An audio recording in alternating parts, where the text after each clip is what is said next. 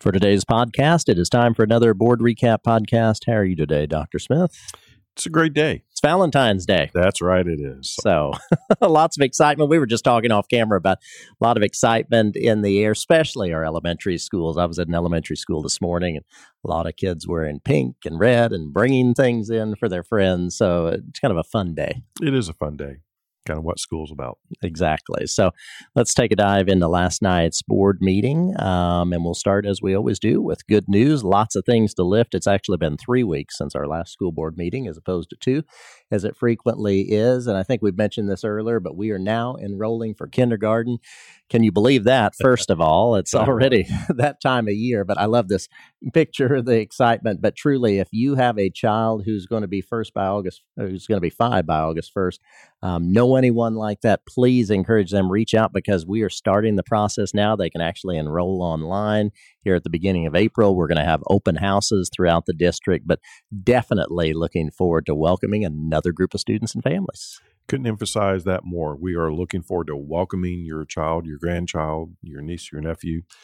We are ready. And, I've always said this, Dr. Smith, working in elementary schools, and you certainly spend a lot of time in there now, that in your position you're in now. We see so much growth in every grade level. I don't know that we see more growth in any grade level, though, than kindergarten. It is truly amazing where they start and then when they end. Just the level of what they've learned and experienced. It really is an incredible year. It is, and it's a great igniter for future success. Definitely. So we'll keep moving through good news. Last night, we did want to shout out Cops Connecting with Kids. I don't know if there's another community in this country that has such an organization where you have schools and law enforcement and community donors working together really for 12 months to put this trip together. For students from several schools. They had a fantastic trip, and I just know from hearing from a lot of people that were down there, people who were from all over the country observing this, thinking, what in the world is going on here? And they were just stopping them and saying, we've never seen anything like this. And it's a life-changing event for us. Truly is. And thanks to the donors, because it takes a lot of people in this community working for a long time. So kudos to them. We're always, I feel like, lifting such great fine arts news. I know you commented last night, too. This is something I don't think you've heard of before, where Wrights High School had a first, second, and third place winner in the Young Artist Competition by the Evansville Philharmonic. I've been in this business a long time. I can never recall a time where one school had all 3 recipients of the Philharmonic Youth Artist Competition. That's unheard of. That's amazing. Much less for one school district to have all 3 students, but for one school to have all 3 students, and these are high school students that are at just the peak of their musicianship for all high school students in this region. It's not just Evansville, it's Illinois, it's Kentucky. This is a big deal. It is a very big deal. Well, congrats to those students and to Wrights High School. Fine arts news keeps coming, and last night we recognized, first of all, middle school honors choir, as well as solo and ensemble, where over 100 students and 20 ensembles are going to advance to state. Then we also had a large group of students going to the Indiana Music Educators Conference, and these are middle school students, and boy, you talk about a lot of talent. That's great. Yes, and the 100 students that are going to state basically are high school students. So we had over 1,300 entrants in the Indiana State School Music Association middle school solo and ensemble contest. So I think that is an all-time record for us. Certainly in the conversations that we've had, schools that were able to remain in session during the pandemic have actually seen enrollments continue to grow. Unfortunately, schools that shut down during the pandemic, they've really not rebounded in their fine and performing arts programs. Yeah, that's unfortunate. Once again, just a testament to our teachers and our families for keeping our schools open each and every day. And just one of the tangible benefits is our kids continue to thrive in our extracurricular programs. Absolutely. And I saw so many parents on social media just as I was going through posting. Such pride with their kids participating in solo and ensemble. That really is great. And then last but not least, here we go. We always talk about what a great opportunity this is, or that we get to participate in each month. We had our February Cause for Applause. Our winner was Hannah Greathouse. She is a teacher at McCutcheonville Elementary School. And boy, did we ever hear a lot of accolades about her through the nomination process. We sure did. I joked that there was a conspiracy. I don't know that I've ever received as many nominations for one individual as we have for Hannah, but what a deserving individual. And as I said during that assembly, She represents each and every one of her 3,400 employees just as the exemplar for how we interact with our students Yes. and our parents and the community. And her passion. I mean, that's so many of our employees have that, and it's always so impressive. But you can tell from those pictures, she is a passionate educator. Absolutely. And that took us through good news, and then we'll just move right into consent items, if you will. Right. Sounds great. Let's jump in at item 3.02, which is consideration of the allowance of payments. For this 3-week period of time, it was $17.1 million, which really a little bit higher than typical, but we still have some of the 2022 payments that we encumbered and moved into 2023 that we were paying out in terms of invoices. Plus, these were this period of time had 2 payrolls in it. So that's why that number is a little bit larger than it typically we would see. Moving on to item 3.03, consideration to approve the purchase of items from extracurricular accounts. So we had 2 items this time, a new podium for Central High School as well as risers for Oak Hill. And Central is paying for the podium through their class of 22 account. So I know that seniors typically gift the school.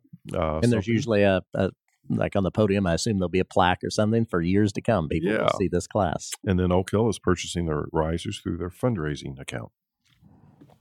Then when we go on to item 3.04, consideration to approve grant proposals, just one grant this time around from Christina Greatencord, and we are applying to the Dollar General Foundation grant. We have been blessed to receive this before. This is a competitive grant, and we will use this, if it is awarded to us, to help offset the cost of a teacher assistant in our infant and toddler classroom, of which we have many. Item 3.05, consideration to approve the purchase of iPads for kindergarten and first grade students.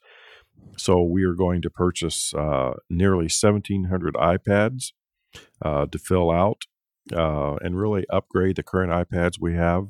So if someone were to say, Dr. Smith, you mean your kindergarten and first graders, you get to use iPads? Absolutely they do. Yes. Yes, they do. And it is amazing how proficient they are in utilizing those devices. They utilize them frequently. Yes, they do. So this is nearly $500,000, and we are going to pay for these new iPads with the Emergency Connectivity Fund, which was a federal grant. And then finally, under consent, item 3.06, consideration to approve vehicles to be declared surplus. So this probably is not the kind of sales pitch that you want, but these are going to be auctioned off. And if you are so inclined to bid on a 1991 GMC Top Kick with an accessor, you can do so. It kind of has outlived the useful life for us. So when pieces of equipment have reached the end of their useful life for us, then there is a process that we go through to have them declared as surplus. And then Wolf's Auto Auction is going to be handling the auction for all of these pieces of equipment. So we have 4 vehicles. We have several things that we use: salt spreaders and a brine spreader. We also have several snow plows, snow blowers, as well as some Snapper Rider lawnmowers. And, I think these departments do an incredible job of truly maximizing the lifespan of all of this equipment, whether it's equipment, vehicles, what have you, to get what they've gotten out of these so that they don't have to continually purchase new ones is amazing. Right. But there does come a point in time, and there's certainly a process spelled out for then how we clean house, so to speak. Absolutely. Now, I'm an individual that had a Snapper Rider that was probably 30 plus years old, and I'd throw a new motor on it, put a new clutch in it. But if you have a Snapper Rider that maybe needs just the new body or a replacement body, I think then these would be great things where you can kind of salvage some of them. There may be a use for some people for these. You can maybe add some existing life to your current All right. Snapper Rider that may be 30 years old. Very good. And again, Wolf's Auto Auction taking care of this for us. So, well, that wraps up consent, and then we had personnel recommendations. So, as we always say, those are there for your perusal, and would encourage you to go in and take a look at the personnel recommendations. And then it looks like last night we had 5 items under information. Yes, so Stacy Mauser, our Chief Technology Officer, brought 2 of these forward. So the firewall is really what I would call as the protector, if you will. kind of keeps individuals out of our systems that really have no business being in them. So there was a bid that was put out, advertised, all of that. We had 3 vendors, and then Stacy will bring that to the board again 2 weeks from now to have the board vote on this particular contract. But she has all of this laid out in terms of also the rubric and how that selection process then takes place. Can you answer this question, Dr. Smith? Because frequent listeners they hear you talk about this a lot. What do you mean when you say out for bids? Whether we're talking about Stacy Mauser talking about firewall bids, or whether it's Daryl Langermeyer talking about new roof, new carpeting, what have you. We use that term a lot, out for bid. Certainly. So because we're a public entity that uses public tax dollars for our funding vehicle whenever we go to purchase basically materials, then, and it's over a specific dollar amount, then we put things out for bid. So basically what that means is we will advertise that we are seeking either this material, these services, or what have you. And when we put out a bid, it has certain specifications. So you're going to see coming up consideration award the contract for Dexter Elementary School classroom finish flooring renovations. We actually get architects involved with that for them to produce renderings, the drawings, and the specifications needed to remove the flooring that exists and then to lay down new flooring. So it's not just, hey, here's something that we got at a discounted price, and we're going to put that down because we think it's going to be sufficient for flooring. And I use that example because probably people understand flooring more than perhaps a firewall. Has to meet our specifications for what we need in a project or service. So going back to technology, we are a very high consumer of technology. I think we're probably the largest entity around for wireless utilization instead of hardwiring in your critical devices. A lot of ours operate off of the wireless network. So because of that, there are certain things from the technology perspective that we are very demanding of in terms of specifications. So let me move into item 5.02, which is consideration award the network infrastructure upgrade. So specifically, then this will be let me see if I can, so it's the network switches and the access points in our schools. So when we think of that, because we are a high user of that, it's not only coverage, so the wireless coverage within our buildings, but also we have to plan for the density of that coverage. For instance, when our students will take, for instance, the iLearn test, we also need to know how many students are going to be in that classroom, and that's the density component. So it's not enough just to have coverage in the building. We also have to have sufficient coverage so that when I talk about the term density, every student can get on and not have issues with the wireless system. So then at 5.02, once again, this went out for bid according to the specifications that we put in the bid. This time we separated really, if you will, the hardware and the installation of the hardware from the cabling, because we thought we could get better pricing that way. And I think the results of this show that we actually were able to obtain better pricing. So once again, on these two information items, Stacy will come back to the board in the next board meeting and then ask for their approval. And as we have said many times, Stacy, myself, all of our team is available to our board members to answer any question they may have. But once it shows up on this board doc, it has gone through countless hours of investigation, of work to get it to a point in time to where we are confident in the recommendation that we're making to the board. And then we make certain that the board has an additional 2-week period of time to answer any questions that they may have. And because at the end of the day, then the board can see, the public can see the goods, the services, whatever it is that was out for bid, that everything's going to be covered according to specs for what we need. Correct. And that we are getting the best price, the lowest bid. In other words, you as a superintendent just don't pick up the phone and call someone and say, hey, can you do this job like you would in the private world? Absolutely not. You're correct. Okay. All right. It's always interesting. And we go through this almost, it seems like every board meeting. Yes, where we're talking about some type of bid. So I think you've hit on 5.01, 5.02. That takes us to 5.03. So 5.03, consideration for the extended day care or extended day centers, fees. So this would be our before school care and our after school care for students kindergarten through sixth grade.